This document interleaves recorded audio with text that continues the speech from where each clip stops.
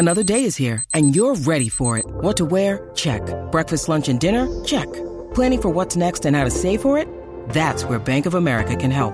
For your financial to-dos, Bank of America has experts ready to help get you closer to your goals.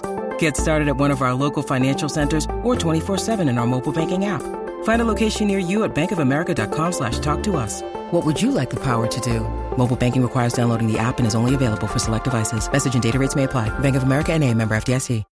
When you need mealtime inspiration, it's worth shopping Kroger, where you'll find over 30,000 mouth-watering choices that excite your inner foodie. And no matter what tasty choice you make, you'll enjoy our everyday low prices, plus extra ways to save, like digital coupons worth over $600 each week. You can also save up to $1 off per gallon at the pump with fuel points. More savings and more inspiring flavors make shopping Kroger worth it every time. Kroger, fresh for everyone. Fuel restrictions apply.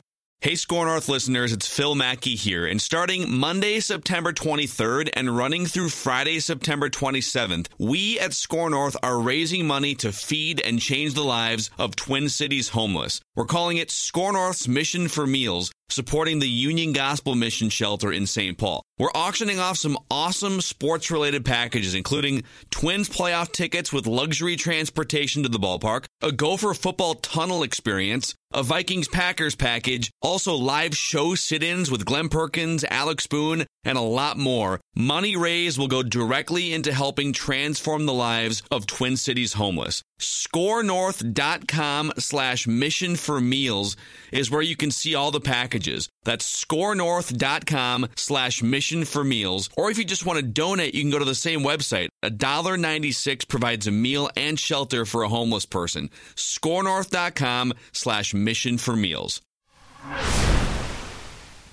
All right, welcome into the post-Vikings-Raiders, although I'm not sure I can mention Raiders because they did not show up at U.S. Bank Stadium. Purple Daily podcast show here. Matthew Collar, Judd Zulgad in the U.S. Bank Stadium press box. Judd, this one was over fast, and the Raiders made virtually no effort to change that. And I feel empty inside after this Vikings win. I mean, it's exactly what they needed. They needed a whooping. It is exactly what I predicted on the show on Friday was a Vikings whooping. But I walk away from this saying, you know, when the Raiders give you a ton of penalties and they drop passes and their quarterback throws a horrendous interception when no one was even around said quarterback, I just feel like this game was over and we got nothing out of it except for a win that everyone had written down at the very beginning of the season. W next to Vikings Raiders at U.S. Bank Stadium. First of all, I'd like to start my portion of today's program by apologizing. I predicted 17-14 because I thought, maybe Oakland will show up. Wrong, Judd. I was completely wrong. This was awful. All right, I understand that Vikings fans are going to say, we don't care. We just want the win.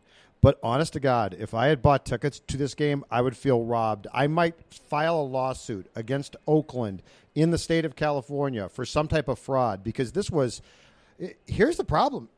So when Zim and the boys go back tonight probably to Egan to watch this film at the TCO Performance Center of Performance, as you like to call it, what's to be gleaned from this, Matthew? Like, what's to be – they can run the football, but we knew that. Yep. And Oakland can't stop it. Okay, not surprising.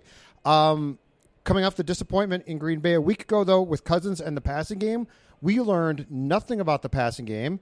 The Vikings defense is really good against really, really sorry offenses and quarterbacks, and Derek Carr is just not good. So, seriously, when you watch, I will take this from them to you. When you go watch this film, as you like to do, okay, breaking down the game, what are you looking for? Well, that's a very good question, Judd, as the football people like to say when they don't want to answer it. Okay, I've got a couple of tiny things that are more minutia than they are big picture, because I think we both agree on the big picture that there just isn't a big picture here. I mean, you ran over a team that is really bad and is probably going to look for their future quarterback after this year. I'm guessing the way that Derek Carr has played, I don't think John Gruden is going to look at him and say, yeah, there's my franchise guy. I think he's somebody else's backup a year or two from now. And he certainly plays like it, where he throws the ball quick. He makes horrendous mistakes every once in a while, and you kind of can't believe what he just did. But after so long, after a bigger sample, you're like, oh, yeah, that's Derek Carr. He's just not an impressive NFL quarterback. So, I mean, I got Raiders big picture stuff that they're not a good team. When it comes to the Vikings, it's more small stuff. It's the Eric Wilson discussion is kind of interesting that Anthony Barr didn't play and the Vikings really missed nothing. There was a bit of a miscommunication, or Wilson got fooled, as I think many linebackers would, on the flea flicker from the 35-yard line, which is kind of a rare play. You don't see that very often. Yep. Aside from that, though, he gets a sack, plays really well. The linebackers play great. But the fact that Wilson can replace Anthony Barr and play just as good on a weekly basis as he did at times last year when he was filling in is both a benefit, but also you wonder, wow, could this have just been the linebacking core to begin with? Like, how much would that have impacted you? I would say that the design on running plays by Rick Dennison, who is the run game coordinator. Do not forget that. He's doing a heck of a job. He is. Offensive line coach / run game coordinator. And I think you see it in the fact that Alexander Mattison also has a bunch of big runs, that their designs and their offensive line they're certainly built to move, to be quick, to be fast, and to operate these zone runs, and they've done a spectacular job of that through 3 weeks. That did not change this week. Unsurprisingly, their pass protection was better because this team can't rush anyone. I would say one technical thing that we broke down with the Packers playing those bootlegs, the Raiders did a bad job of playing the bootlegs because they're the Raiders and they're bad. But there were also, as Alex Boone described, some designed hot routes just in case, and there was one instance where the Raiders did try to blow up the bootleg, and he dropped the ball off. Cousins dropped the ball off to Delvin Cook, creates a big play off of it, and it's like they saw that and decided, okay, we've got to create a fix here, and they did. So that's a good thing, I guess. Which, to Boone's point, though, when we talked to him about the Packer game, where was that play? Because that's not a hard play. The guy basically, in Cook's case, leaks out, and he's right there, and Cousins can drop off the pass. But I would say, to me, if there was a moment in today's game when you say, all right, this thing is loser-proof. Raiders win the toss, elect to defer to the Vikings. Vikings get the ball, and on the first play from scrimmage from, I believe, their own 25-yard line, Kirk Cousins trips on Garrett Bradbury's feet, and ordinarily you'd say, oh, boy. And instead, the Vikings, I think, got to third down. The Raiders take a penalty, and the drive gets extended, and, of course, the Vikings score a touchdown. And so, yeah, I feel, to your point about as a football fan feeling empty inside, I feel like I know nothing for next week's game with the Bears, which is obviously for the Vikings in Soldier Field, a place they don't play very well, an incredibly important game, Matthew. And I don't feel like I can tell you much about that game. I don't feel like there was a corner turned. And here's the weird thing, too. Let's go to the quarterback play. Kirk Cousins, first game he throws 10 passes, completes 8 of 10, and I thought played a very nice game, but there was no question in that game he managed that game. Green Bay, he comes back and was god-awful. And today he comes back, and it sort of goes back to this mentality of we're going to run first, and Kirk, don't screw things up, which Kirk didn't today again, but I can still tell you nothing. I think they're going to go into Chicago, and I think they're going to have some success probably on the ground, but it won't be as much because the Bears are very good defensively, right?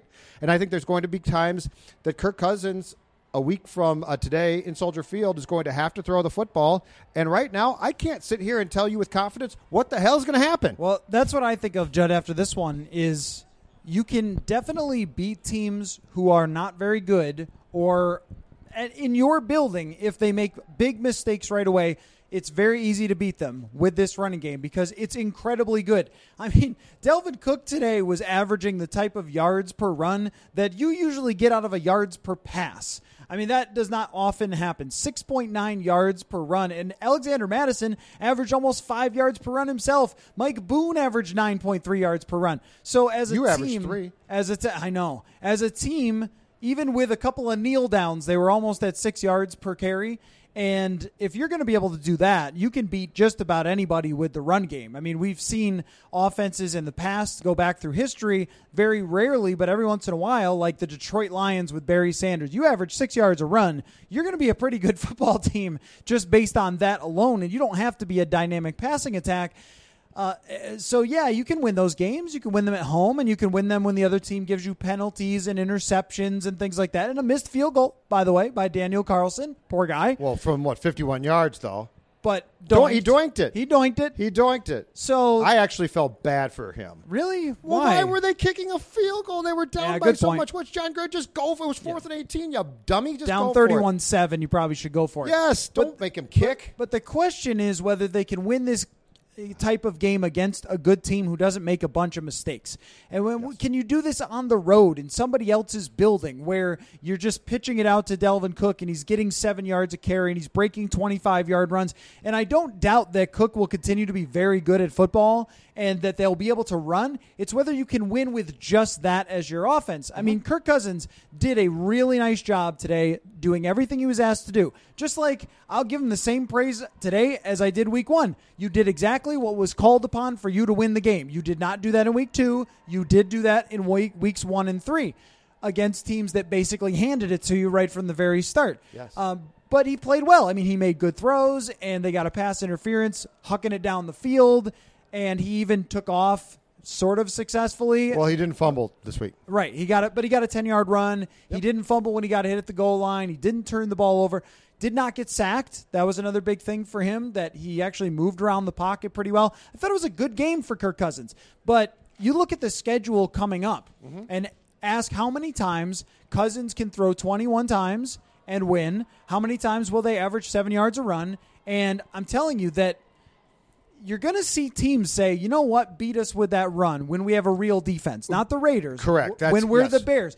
Beat us with that run. What the Packers said, and the Bears are better. Exactly. Yes. No, you're right. Exactly. You're exactly right. And when you go through the schedule, though, there are a lot of teams that are just way, way better. I mean, even Detroit looks pretty good. You know, Philadelphia is going to be tough. You have 2 Chicago games. You have to go to KC. And the way they just played against the Ravens defense, you're going to have to score a bunch of points against KC. I mean, this what is frustrating about this, Judd, is we have to talk about it for a week, and I feel like I'm no farther along than last week. This felt like a preseason game. All right, so let's break it down this way, because we agree and have for a long time that U.S. Bank Stadium is a very tough place to play. And so you know what? Your formula against a few teams might work here. Even good teams, maybe. Yeah, I could see that. But let's break it down based on this, though. The road games. How many games can you take this? How can you travel with this formula and be confident? I'm not saying you can't win a couple, but complete confidence that the formula, because I could see coming in playing teams on this turf with your defense and Dalvin Cook and saying, yeah, you know what, we'll be pretty good at home. Our crowd is loud. It throws off offenses. Quarterbacks who we ordinarily don't think of as skittish get skittish. But let's take that on the road. And you tell me, how many road games are you confident this formula undoubtedly works with? Well, let's take a look. I got the schedule up here. I am not confident it works against Chicago. I am absolutely confident it works against New York, so there's 1-1. Okay. I am no longer confident it works at Detroit, because the way that Detroit has played so far this season, aside from giving up some special plays to Kyler Murray to tie that game in Arizona, they have looked like a real football team. It pains me to see, by the way. I know. It's got to kill you that Matt Patricia's team is off to a decent start. Give it time. But I think at this moment, you can't say, oh, it's just Detroit. Okay. KC, this won't work. Dallas, this won't work. Seattle, this won't work. Los Angeles, this won't work. So the point is that it's a very, very good win for the Vikings. They needed this. They needed the confidence. They needed the defense to play well right off the bat. They did. They needed Kirk Cousins to make the throws so he can feel like he's got some comfort level back there. But if we're trying to use this game to project anything forward, like in a bubble, this game, you could praise a lot of things for the Vikings that they did super well. But if we're trying to use it in any fashion to talk about other football games, I just really can't. I do want to throw a couple things at you, Judd, though. Let me start with, how good is Dalvin Cook? Like, the run game for when anyone's out there has been good. But the things that he can do, dodging tacklers, I believe he broke 5 tackles on one play today. That was pretty outstanding, even if it's the Raiders. So he is special, but what are we talking about? I mean, are we talking about just one of the better running backs in the league, the best running back in the league potentially, one of the best running backs ever potentially? I mean, what are we talking about here with Dalvin Cook? Well, considering he's been hurt, was hurt for much of his rookie year, and then obviously was curtailed by the hamstring last year and missed some time, I don't think I can go near the best running back of all time conversation yet, but I think it's very safe to say that in 2019, he is one of the best, if not the best, but one of, let's say, the top 3 running backs in this league. And the fact that he has rushed for 100 or more yards in each of the first 3 games, by the way, becoming the first Viking to do that. And to put that into context, the Minnesota Vikings had Adrian Peterson for 10 years. He was basically the guy that they built their offense around, Matthew, for 8 of those 10 years, okay? 8 of those 10 years. He never did this. He didn't do this. The other thing that I love about Cook is he's a complete player. I'm not sure that you would call him a great blocker, but he can block a little bit. I know this. If you threw the ball to Peterson, it was dicey. He might drop it. He might not catch it. Dalvin Cook can catch the ball. And Dalvin Cook's ability to both play a physical game and to break tackles, but then turn around and make these unbelievable cuts where you say, oh, my God, the guy didn't touch him. And how did that take place? How did that happen? Dalvin Cook right now, I think it's safe to say, without it being hyperbole, 3 weeks in, is one of the best running backs in the National Football League in 2019. And the only question is, with the current workload, can he stay healthy? That's the only question that I think it's going to take more time to see. But this guy is, beyond a shadow of a doubt, he is a special player who has multiple gifts as far as what he can bring. So in terms of the all-time versus how good is he now versus is he even in the conversation yet? Has he done enough? I will say this from a talent perspective. This is a guy who dropped in the draft not because of his talent, but because of character concerns. He came into camp in 2017 and beat out 2 NFL players who were established, including 1 Pro Bowler, easily in training camp. And then, despite having an abysmal offensive line with no running game plan last year, that was the biggest DiFilippo failing. I still would say it's not how often he ran, it's how bad they ran. Like play designs, we see it now. Rick Dennison is very good at his job. I think that's very clear. And DiFilippo did not have a good run package, I guess you could say. And he still averaged 4.6 yards a carry, which is well above average and terrific, just based on basically pure talent alone. So now when they have these more intricate designs and things to help throw off misdirection and so forth, I think what you're seeing is Dalvin Cook is one of the smartest running backs that I have ever seen in terms of following his blockers, knowing where the cutback lanes are, understanding the defense and what he's seeing out there, and using his intelligence along with his burst, along with his speed. You know who it kind of reminds me of? Is like Marshall Faulk. Like somebody who had all those gifts, but then they also had that physical ability to run somebody over and then the mental capacity to analyze what was going on in very high speeds. I don't think Adrian Peterson was ever that. I think he ran the wrong way a lot and is the most physically gifted running back to ever play in the history of the game. He had no patience. Yeah. Cook has patience.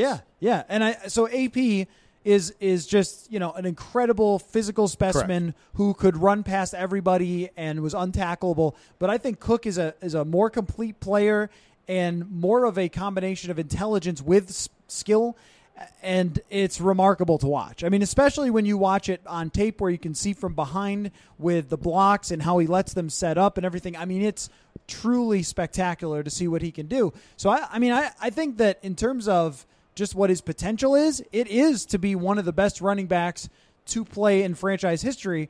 But, I mean, you're right. He has to stay healthy first. It's got to be more consistent. It has to go for years and years to be that. As of right now, if you were drafting from all the running backs in the entire NFL, you might take him first. If you are a football fan, and this is the highest compliment that I can pay Cook right now, this game today, Vikings-Raiders, was awful to watch. It was cringe-worthy football. It was terrible, and it was a joy to watch Cook play. Yep.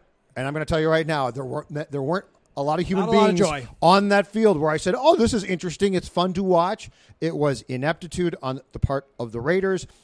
Good for the Vikings for taking advantage. But Dalvin Cook is, and this has been true of the first 3 games, Dalvin Cook has been a joy to watch. Part of the reason why I thought the Packers loss, if I'm the Vikings, was so maddening was Dalvin Cook was brilliant. And the run blocking was fantastic. And you said, okay, can't your quarterback just get you there? Because Dalvin Cook, the way that he finds holes, the way that he breaks tackles, the way that he runs, everything is great. All right. Let me switch gears to somebody else on the offensive side who has not produced a whole lot in these first few games, and I'm wondering when you think this could be an issue with Stefon Diggs. So I did a piece where I looked into his routes from last week when they threw him the ball, compared it to with DeFilippo last year, and what we saw was a lot of quick throws in 2018 to Stefon Diggs, and he was very successful, 100 catches, 1,000 yards. This year so far, he's off to a very, very slow start. If you have him on your fantasy team, you are extremely upset. When I watched the Packers tape, he was open a lot in that game, and Kirk Cousins could not find him because of the sheer amount of pressure that was on him from the Packers. Today, there weren't even looks in his direction. I mean, sometimes he was on the sideline with his helmet off, and they were playing Chad Beebe. There were times where they had 3 tight ends in, actually kind of often. I'll look at it when those numbers come out. But, I mean, there were a lot of situations where there were 2 and 3 tight ends, and Stefon Diggs wasn't even necessarily on the field. Adam Thielen's numbers have not suffered so much. They're not like they were last year, but they have not suffered exactly. I mean, what is going on here, and how much longer is Stefon Diggs going to put up with not getting the football?